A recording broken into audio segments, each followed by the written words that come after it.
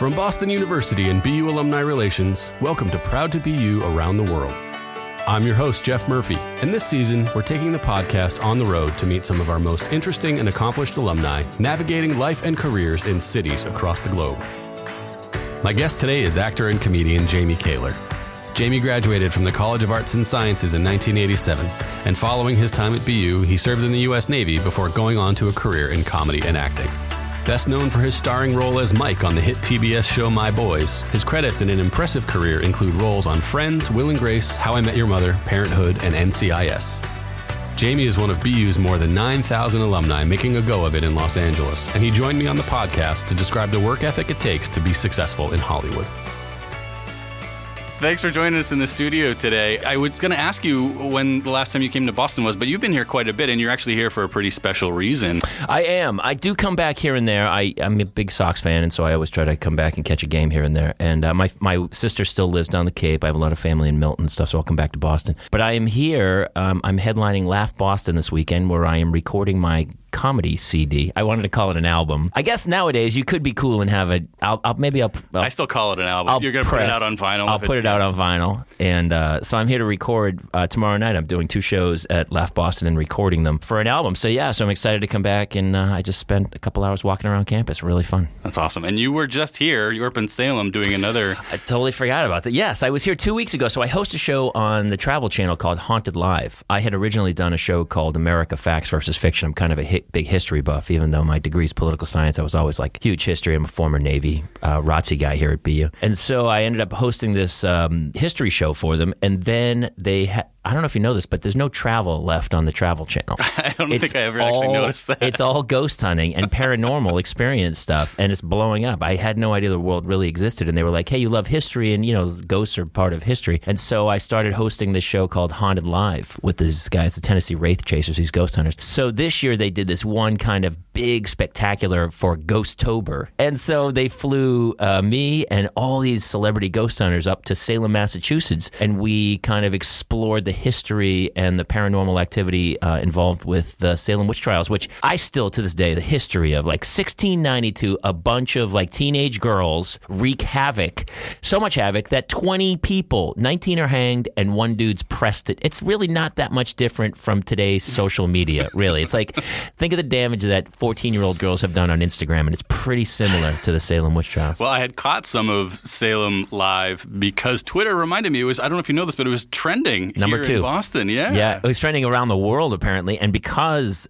we only got to number 2 because The Rock and WWE were back on regular channels. They were on Fox that night, and so we lost to The Rock. But honestly, coming in second to The Rock, still a win. Still a win. Well, I want to dive into more of your career because you've done so many interesting things, but I want to start, as I usually do, by kind of trying to take a look at where it all started. I know you grew up in New Hampshire, and then came to BU. I'm curious how were you always the class clown? I kind of was. Always the smart-ass comedy guy. So I was always funny. Yeah. So then how did you find yourself at BU? I mean, you came here and studied political science. Well, here's what's real. I really wanted to go to UNH. I didn't know any better. Here's what's great about BU, and I'll get to that in a second, but I was just a New Hampshire kid. I really hadn't gone anywhere. We didn't travel.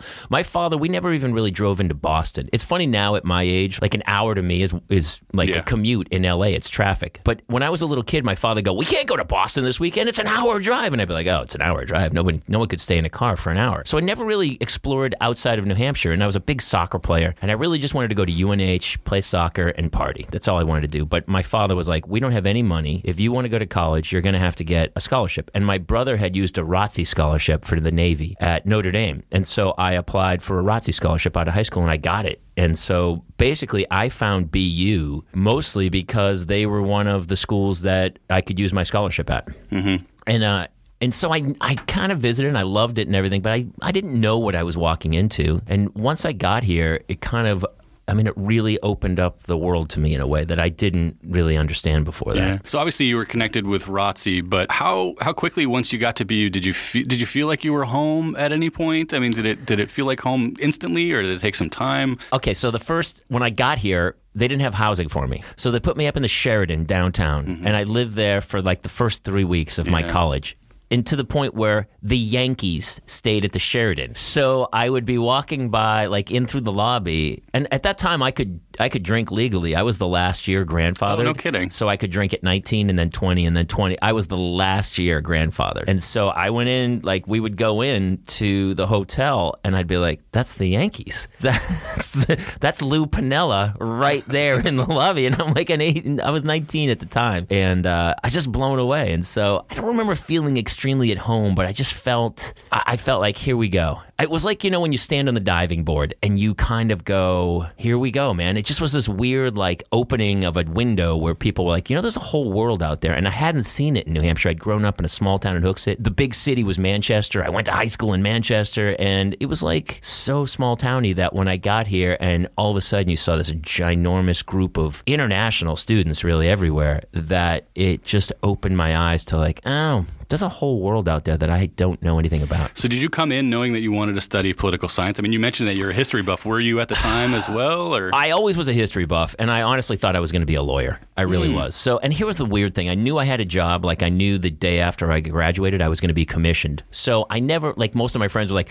we're taking interviews. And I'm like, man, I'm going to San Diego the day after I graduate. Yeah. What was the commitment that you made for 4 years? So it's a 4-year degree, and then they pay for it all, room and board, and then you have a 4-year commitment. Okay. So it was great. I ended up doing 5 before I get out. But so you finished up at BU and you're commissioned into 4 years in the Navy. How does it work out being the class clown in the Navy? It was pretty good, actually. I got along well. I basically was the year manager. I was on a ship and I had like 85 guys, and I ran a weapons department. And we went overseas. It was really fun. And we were living in San Diego. I was in schools, and so I lived on Coronado, and then I went to a school for like 6 months up in San Francisco, and it was great. It's funny today too. I think kids nowadays, like I have a 6-year-old and a 4-year-old, and it's like if they're not in sports and dance at this point, it's like write them off. That's what the parents are teaching you, right? At that time, everybody I remember coming to school with, very few people knew exactly what they wanted to do. I felt like college was going, all right, let's see what's out there, what we want to do. And now I feel like kids are really specifically so targeted, almost to a fault of like, hey, you're going to be around for the next 80 years. You might want to, you don't have to jump into something at 15 years old and go, this is the direction of my life. So I don't know. Back in those days, it was more, hey, we're liberal arts. Let's see what piques our interest. Yeah, we spend a lot of time talking about that on this podcast. The whole thing is about people's career path and how they make these decisions and go from one thing to the other. So while you're commissioned, you've got committed 4 years to the Navy. Are you thinking about what happens? Are you thinking about the Navy as a career? Or do you already have some ideas about? Yeah, I was. I really loved, like my brother went on to become an admiral, and so he did like 30 years. And I don't know why. I was the first ship I was on, the captain was great. He would pull into, we went to the Portland Rose Festival. We partied and it was a ball, and we were, we did our work and then we would tear it up. I mean, we went to Australia and I went to Southeast Asia and Hong Kong. It was fantastic. And then the next ship I went to, the captain was kind of he was more of a putz, and he was kind of like, let's clean and stay on the ship. And he didn't have the same swagger, and it kind of soured me a little bit. And I also felt like at that point I was starting to look for something different. In the same way that I became an actor, I feel like it's because I'm always amazed by somebody who stays in the same job for like 60 years and gets the gold watch at the end. Part of me now as a parent respects that and goes, I totally get that, the stability of it all, because I'm still a freelance worker. Right. But I do love, I hosted a ghost show. I'm headlining a comedy club. Last week, I shot Tacoma FD, a sitcom for True TV. So it's this crazy potpourri of I'm always in the performance mode, but it's always different. And you work on a show, and then it's a different show. And for me, I really like that aspect. It's just who I am more so. So how did you end things? Did you just... You had a 4-year commission at the end of it. You said, I'm done. Or at what point? I feel like you got started with stand-up comedy is kind of where I your didn't entertainment... actually. I didn't start with stand-up. I think here was the other thing. And if I could go back in time, I would tell I was nervous, I think, and more insecure. And I think that's pretty common. Sure. Of course, as you grow older, it's so funny how like back then you're so insecure about your body, and as you grow older, you're that guy on the beach with the AM/FM headphone set and the skin like burnt bacon, where you're just walking down there, you don't care anymore in a Speedo. But as a kid, I was so like, I cared what people thought so much, and I was almost insecure to a point of like, is this perfect? Is what I'm doing? And so when I finally got out and saw the world and did everything, I think it made me more open to go to try stuff. So when you have to get out of the Navy a year almost before you have to you have to resign your commission as an officer, and it's a big deal. You have to sign this letter and put it in. You still have to do one more year. They try to convince you to stay for like 6 more months, and then finally they realize you're a lost cause, and then they just you're a short timer on your way out. And so at that time, I had 3 months leave when I got out, and I remember I lived on the beach in San Diego. I had an apartment down there with some friends, and I had 3 months of paid still from the Navy. And I said, I'm going to get a bartending job and just live life. Okay. And so I went into this one bar. I didn't know how to pour drinks, but I knew there was a microbrewery, only sold beer and wine. So I went into the place and I said, hey, I want to apply for the job. They said, we're not hiring. I said, it's okay. I got 3 months paid leave. I'm going to come in every day until you hire me. And she laughed or whatever. And I went in the next day, and then the next day, and then 28 days later, I would cruise by on my bike and be like, hey, is today the day? And she'd be like, not today. And then one day, finally, she goes, you know what? Today's the day.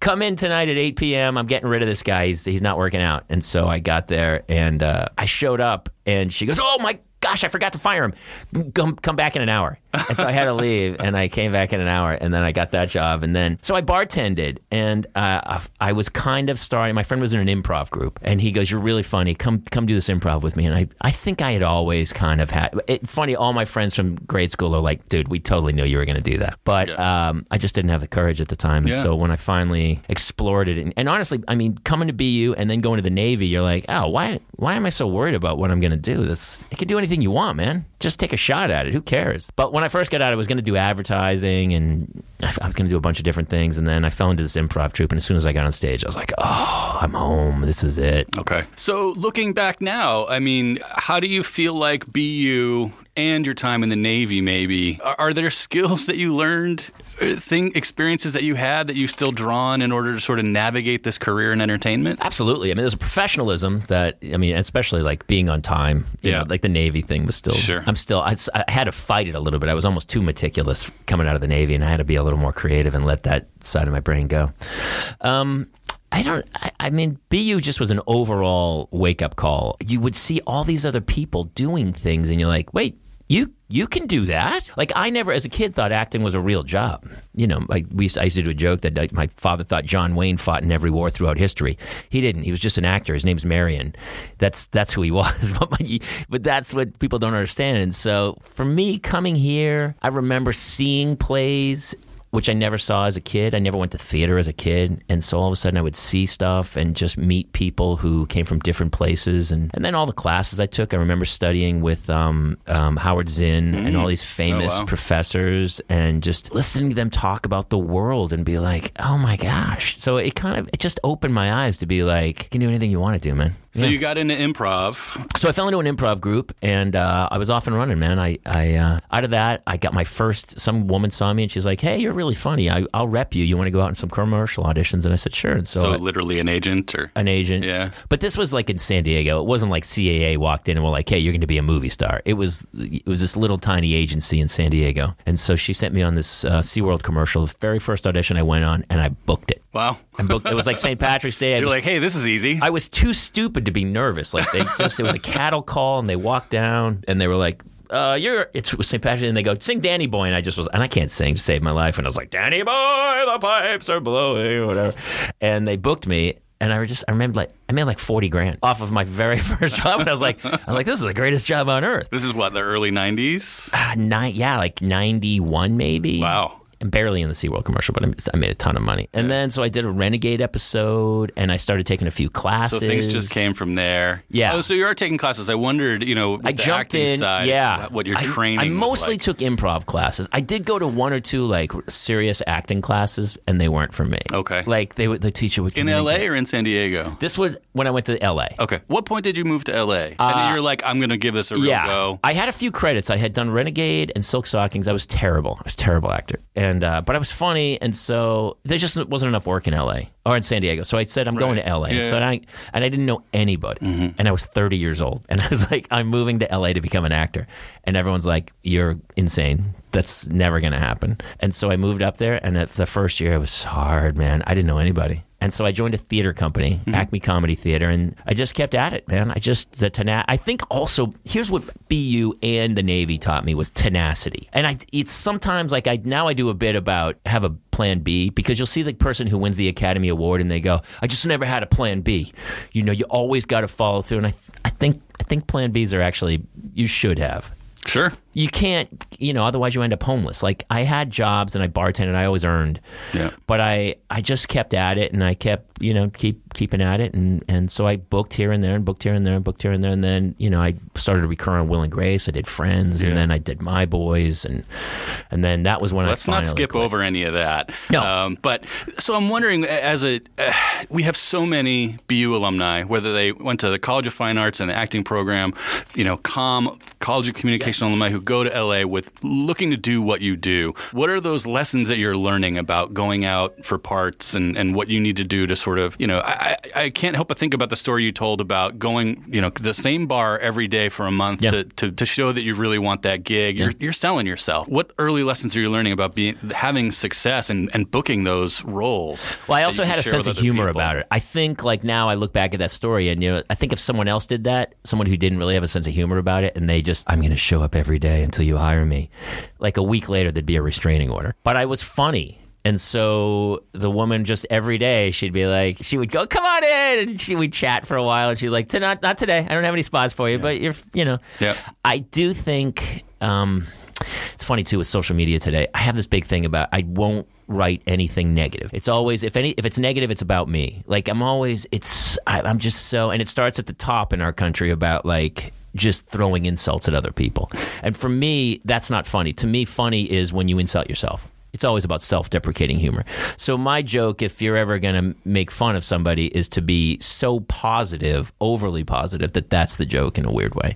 So I try to teach people about that, to be like, otherwise you kind of come off like a jerk.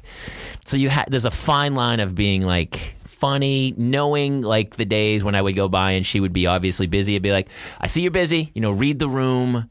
Don't be so obsessive that you just keep going, it's all about me, it's all about me. Read other people and how they're feeling that day, and go like, we have this crazy misconception that everything's about us, when it's like, oh, that guy didn't return my email. He doesn't like me. He hates me. I said something wrong to him. And then in reality, the dude just lost his computer for like 2 days and hasn't. But we have this crazy misconception that it's all about us, and it's not. Yeah. We're so minimalist that you should really read the room and try to read other people's emotions. So you've had what any aspiring actor, I think we could easily say, you've had a really successful career as a working actor. Tell my wife that, would you please, for the love of... But I was listening to your podcast, and we'll talk more about that, but you had this really funny story that I was hoping to get you to retell about how you kind of tell people about, like, when people might recognize you, or... Oh, my gosh.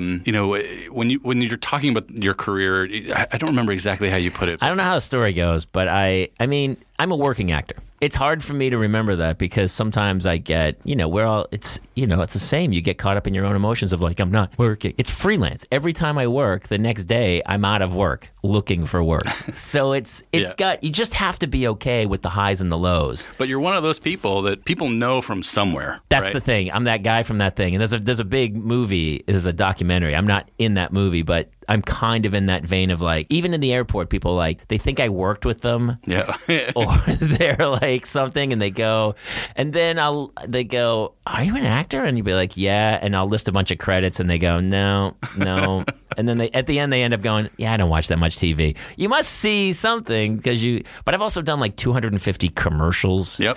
So people have definitely seen my face. So, but it's weird, because sometimes they'll do that, and then I'll kind of feel confident. I'll be like, well, I'm an actor or something. And they'll go like, yeah. And I start listing credits, and they go, no. And they go, did you used to work at a bar in Santa Monica?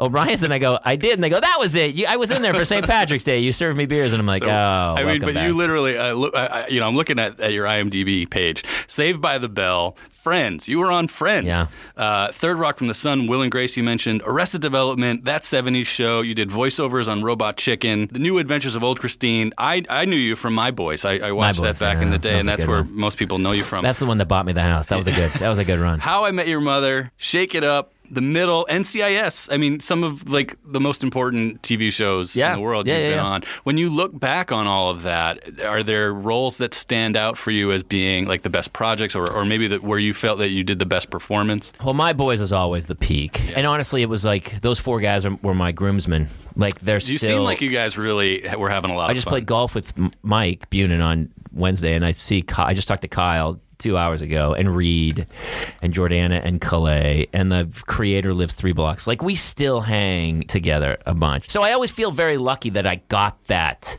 because a lot of actors never get that. To get that a couple times, then you're like, oh, you're William Shatner or you're Ted Danson, to have a couple runs like that. But so I did, like, Friends was seminal for me. It was huge. Like, it was such a big deal. It was the week they were on the cover of Rolling Stone magazine, and I was bartending, and I had shot a pilot that George Clooney had made for HBO with Frank Langella, and everyone was like, quit your day job. Never aired, never got picked up. I was back bartending like 2 days later. So I go to shoot Friends, and it was a huge deal. I just remember driving home that day like, oh my God, I just booked Friends. And of course I went back to bartending, and then one guy comes up to the bar one day, and he goes to order, and there's a TV over my head, and he's like, hey man, can I get a and he looks up and he's like, hey man, you're on Friends. And so it's playing over my head, and I'm like, I am on Friends. Yeah. And he goes, wow, dude, that's cool. Can I get 2 beers, like vodka tonic? And I was like, oh, welcome back to reality. So it's Hollywood is this high highs and low lows. Yeah. And I look back at each one of those fondly. Like Will and Grace was a big one, because then it was the big show that I recurred on. And my scenes were with Gene Wilder and Jeff Goldblum and Lily Tomlin. And that was the first show where I felt like, you know what? I could do this. It was the first one where I looked at the regulars and I was like, yeah, I should be a regular on a TV show. Like, I could kill this every week. Yeah. And so that was a huge, but each one is a big step. I remember my first commercial. I remember my first guest star. It was almost like those were goals. And I think going back to the BU Navy thing, you know, the Navy has a plan of the day. What's your plan? What's your goal? And so I never was the guy who was like, my goal is to be an international movie star. Each year my goal was like, I'm going to book a national commercial. Next year, I was like, I'm going to book a guest star on a network TV show. I'm going to book this. And so when I booked My Boys, and I had booked a couple series regulars before and the shows hadn't gone. And I'm like, I'm going to book a show that gets picked up. And it was funny, too, because I had tested for another show. Todd Glass, you know who he is? He's a big comic. Yeah. Todd Glass was doing a pilot for Comedy Central called Inside Todd's Brain. Mm-hmm. And it was down to me and another guy. And I went and tested the week before My Boys. And I walked out of the room. Killed it. I called my manager and agent, and I said, you'll be getting a phone call in about 2 minutes, because I just booked that show. And they go, great, can't wait. They call me back like an hour later. They go, you didn't get it. I go, you're gotta be kidding me, dude. How did I not book that show? I was crushed. Long story short, that show doesn't get picked up. I go in the next week, I test for My Boys, and that's the run for 4 years that kind of establishes me as a working actor. Yeah. So you just never know. Hey BU, a quick break in the action to plug some of the upcoming alumni events taking place in California. As part of our annual Alumni Career Week series, we're featuring a number of opportunities to network with your fellow Golden State Terriers. On January 23rd at 6 p.m., we're exploring deep AI, opportunities and ethical challenges at Facebook's offices in San Francisco. On February 10th at 7 p.m., we're hosting a networking night for alumni working in entertainment at the Garage in Los Angeles. And on February 25th at 5:30 p.m., alumni are gathering for a networking reception at Cutwater Spirits in San Diego. To register for these and all upcoming events online and around the globe, check out the links in the show notes of this episode. So, I mean, you've just shared some great advice, I mean, about the coming up with a daily goal or your, plan for the year. But are those the things that you tell aspiring actors or aspiring comedians when they ask you about, what does it take to make it in Hollywood? I've got all these dreams of being an international movie star, but how do you help tell somebody to get started on that? Definitely. I mean, there's definitely little tidbits like that. At the end of the day, you better be a good actor. It's a grind, right? You better have some talent. Okay. And be able to... Like, people are like, you're just being yourself. I go, you be yourself with somebody else's lines when they yell action. It's not quite as easy as you... I mean, it is really easy. I don't know why. But it's hard to do. And so you do have to have that skill. But once you have that skill, then there's the business side of it. And there's a couple things. If I could go back, I would be nicer to every single person in the room, where I didn't, like, I would see comics who I didn't think were funny or something, and I maybe didn't give them the time of day, and that guy didn't become a comic, but he went on to run a network. He went on to be a giant executive producer. He went on to do, or she went on to do such and such. So I think I also was probably still in my insecurity phase, where I just was like I was overconfident, acting overconfident to mask my own insecurities, as opposed to being genuine and being nice with people and being positive. I just remember certain people who I look up to being like, even when I had crappy sets, I remember, certain people were in the room and I'd be like, that guy saw me. And he would be the first to come up and go, hey, that one joke, that was a great joke. And you'd go like, yeah, you're right, thank you. And so kindness will get you places, and having a sense of humor and reading other people's emotions and empathy. I think if I could go back, I would probably try to push those areas in bigger proportions. Yeah. So you're in LA, which obviously is the right place to be for the work that you do, but it's our number 4 BU alumni city. We've got something 9,000, latest count, 9,986 alumni living in the LA area. It's huge. And it seems like 9,985 of them work in entertainment. Are you aware of BU connections that you've had? Oh, Nina Tassler at CBS. Yeah. They're all ginormous. I've gone to a bunch of BU. Jason Alexander. I ended up doing a bunch of charity events. I hosted the Redstone Festival for a couple years. Right, yeah. And I've done a bunch of charity events and stuff with them. And they're there. Yeah. Like, it's so... I just worked on Tacoma FD. The girl who plays my wife, we have already done 4 episodes together. We finally sit at lunch, we're chatting. We both went to BU. Yep. She was 2 years behind me. Yeah. I was like, really? Tina Arning. She plays my wife. So It's crazy the amount of people who are there.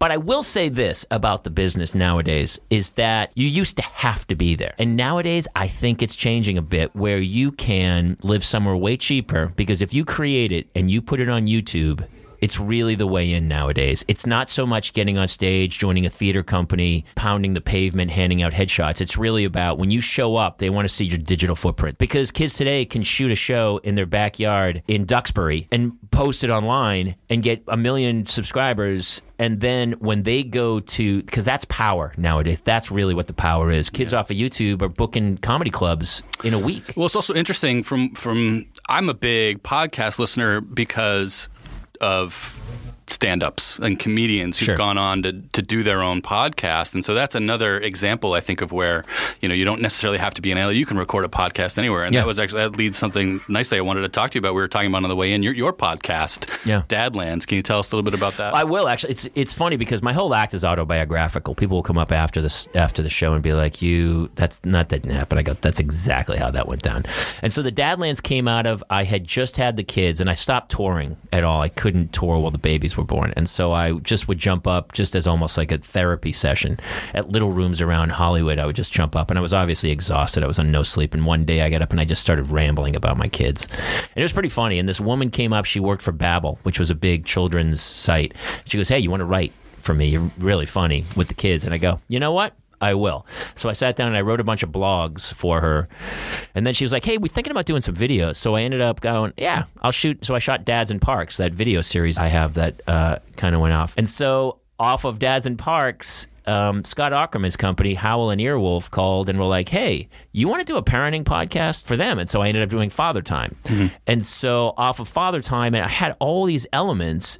And so I needed an umbrella kind of thing to kind of contain them all. And once I just came up with the Dadlands with a couple friends, and then so we started that. And then I didn't want to do Father Time anymore because I didn't really want to be the Charlie Rose or what you're doing, the interview guy, which, by the way, is a really hard job. It's a hard job, and it's people don't get enough credit to actually like keep the conversation moving and questioning. But I did like 50 of them. I had Joe Coy, Bert Kreischer, Penn Jillette, Jason Alexander did one, like these huge celebs, and it was really fun. But because of the journey I was trying to take them on, I felt like an interviewer, and so I kind of wanted to be more of the funny guy with them.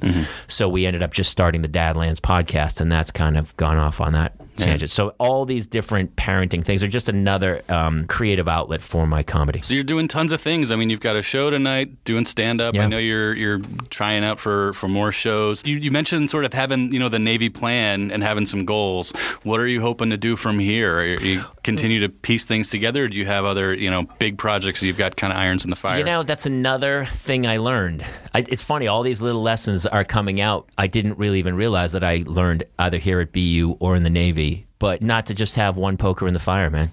And I think entertainment is so like that, where people go, I'm going to be a movie star. You have no idea where you're going to end up. If I could go back, I would have gotten into hosting way earlier. People, when I was on stage in theater companies doing improv, people would come up and they wanted me to host like dating shows or something on TV. And I was, at the time, I was also single. I didn't need the money. Mm-hmm. So I was like, I don't want to do that. I want to be Ted Danson on Cheers. Yeah. That's all I ever wanted to be, was Ted Danson on Cheers. But all of a sudden you start to go, and as soon as you explore everything and do all these different avenues, work begets work.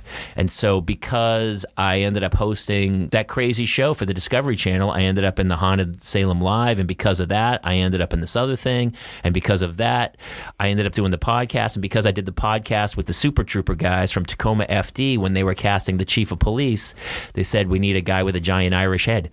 And so they called me and they just offered me the part. And I was like, so work begets work. And it was funny too, kids kind of taught me that, because before the kids, when I was on My Boys, I had a bank full of money and I just said no to a lot of things. I didn't want to do it. I just go golfing. I didn't care. Mm-hmm. And as soon as the kids came along, I was like, I really need to monetize this thing. And I started saying yes to so many different things that I probably would have said no to a few years earlier. And because I said yes, amazing things came from it. It is a community, and I think that's the other thing that I learned here and in the Navy, is that no one gets there alone, man. You really, when those people get up at the Academy Awards and they thank 100 people, it's because it really is. Every single job that you get along the way is because of a casting director or a theater guy who put you in something, or a friend who brought you in to do something. Like I got Robot Chicken because I was working on that pilot that never went, and his girlfriend, Seth Green's girlfriend, was in the show, and he was like, hey, man, you want to do some voices on this thing? And I went, yeah. And then 3 years later, he started making Robot Chicken. Yeah. Wow. Well, Jamie, it's been awesome to have you here in the studio, and thanks for coming back to Boston. I'm glad you were back in Boston, but have a great show tonight. Thank you. Thanks for having me. It's so nostalgic today to walk around and see the students. And honestly, it kind of relights the pilot fire of creativity. You must feel that way, like walking around a campus and just seeing these kids with the hope in their eyes. And yeah, I think as you get old, especially in today's society with all the crazy social media going on, people get a little tribal and they try to stay in their little groups instead of opening their eyes and getting out there. And walking around the campus today, I really you see all these different kids from all these different places just getting along, and their whole lives ahead of them, and it's kind of inspirational. And when you think about all the different things that they're studying and all the things that they'll go on to do, that's certainly one of the reasons why you mentioned, people who've had these, careers at one place. I've been at BU for almost 20 years. And I think that's a big reason why, is being a part of that community has been really rewarding. But, yeah, there is something, they say something about having elderly people live on campuses. Have you seen that whole thing? No. There's a big influx of bringing elderly people to live on campuses all over the country. And it's almost a rejuvenation. And when they do that, they live longer. They're more creative. They have all these outlets because of the campus lifestyle that is so prevalent in that. Well, when you're ready to turn the spotlight off, we'll find a place for you here on don't even say that, because my wife and I we have two little gingers. We can't be in California for long. They can't be in the sun that much. We might have to bring them back to Boston where they should be. This is like their home base. All right, well, I'm glad we've settled it. Thanks again, Jamie. Thanks, Jeff. I appreciate it. Thanks for having me. Thanks again to Jamie for joining me on the podcast. I had a great time talking with him. If you enjoyed our conversation, check out thedadlands.io, where you'll find blogs, videos, and podcasts featuring Jamie's hilarious perspective on parenting and more. If you want to keep up with all of Jamie's current projects, be sure to like his official Facebook page or follow him on Instagram @Jamie Kaler. You'll find all the links in the show notes for this episode. On behalf of everyone on the BU Alumni Relations team, thanks so much for listening to Proud to Be You. If you enjoyed this episode, please be sure to subscribe, rate, and review our podcast wherever you find your episodes. I'm Jeff Murphy, and no matter where your path takes you, be proud to be you. The Proud to Be You podcast is produced by Boston University Alumni Relations. Our theme is from Jump and APM Music. To learn more about Proud to Be You, visit bu.edu/proudtobeyou.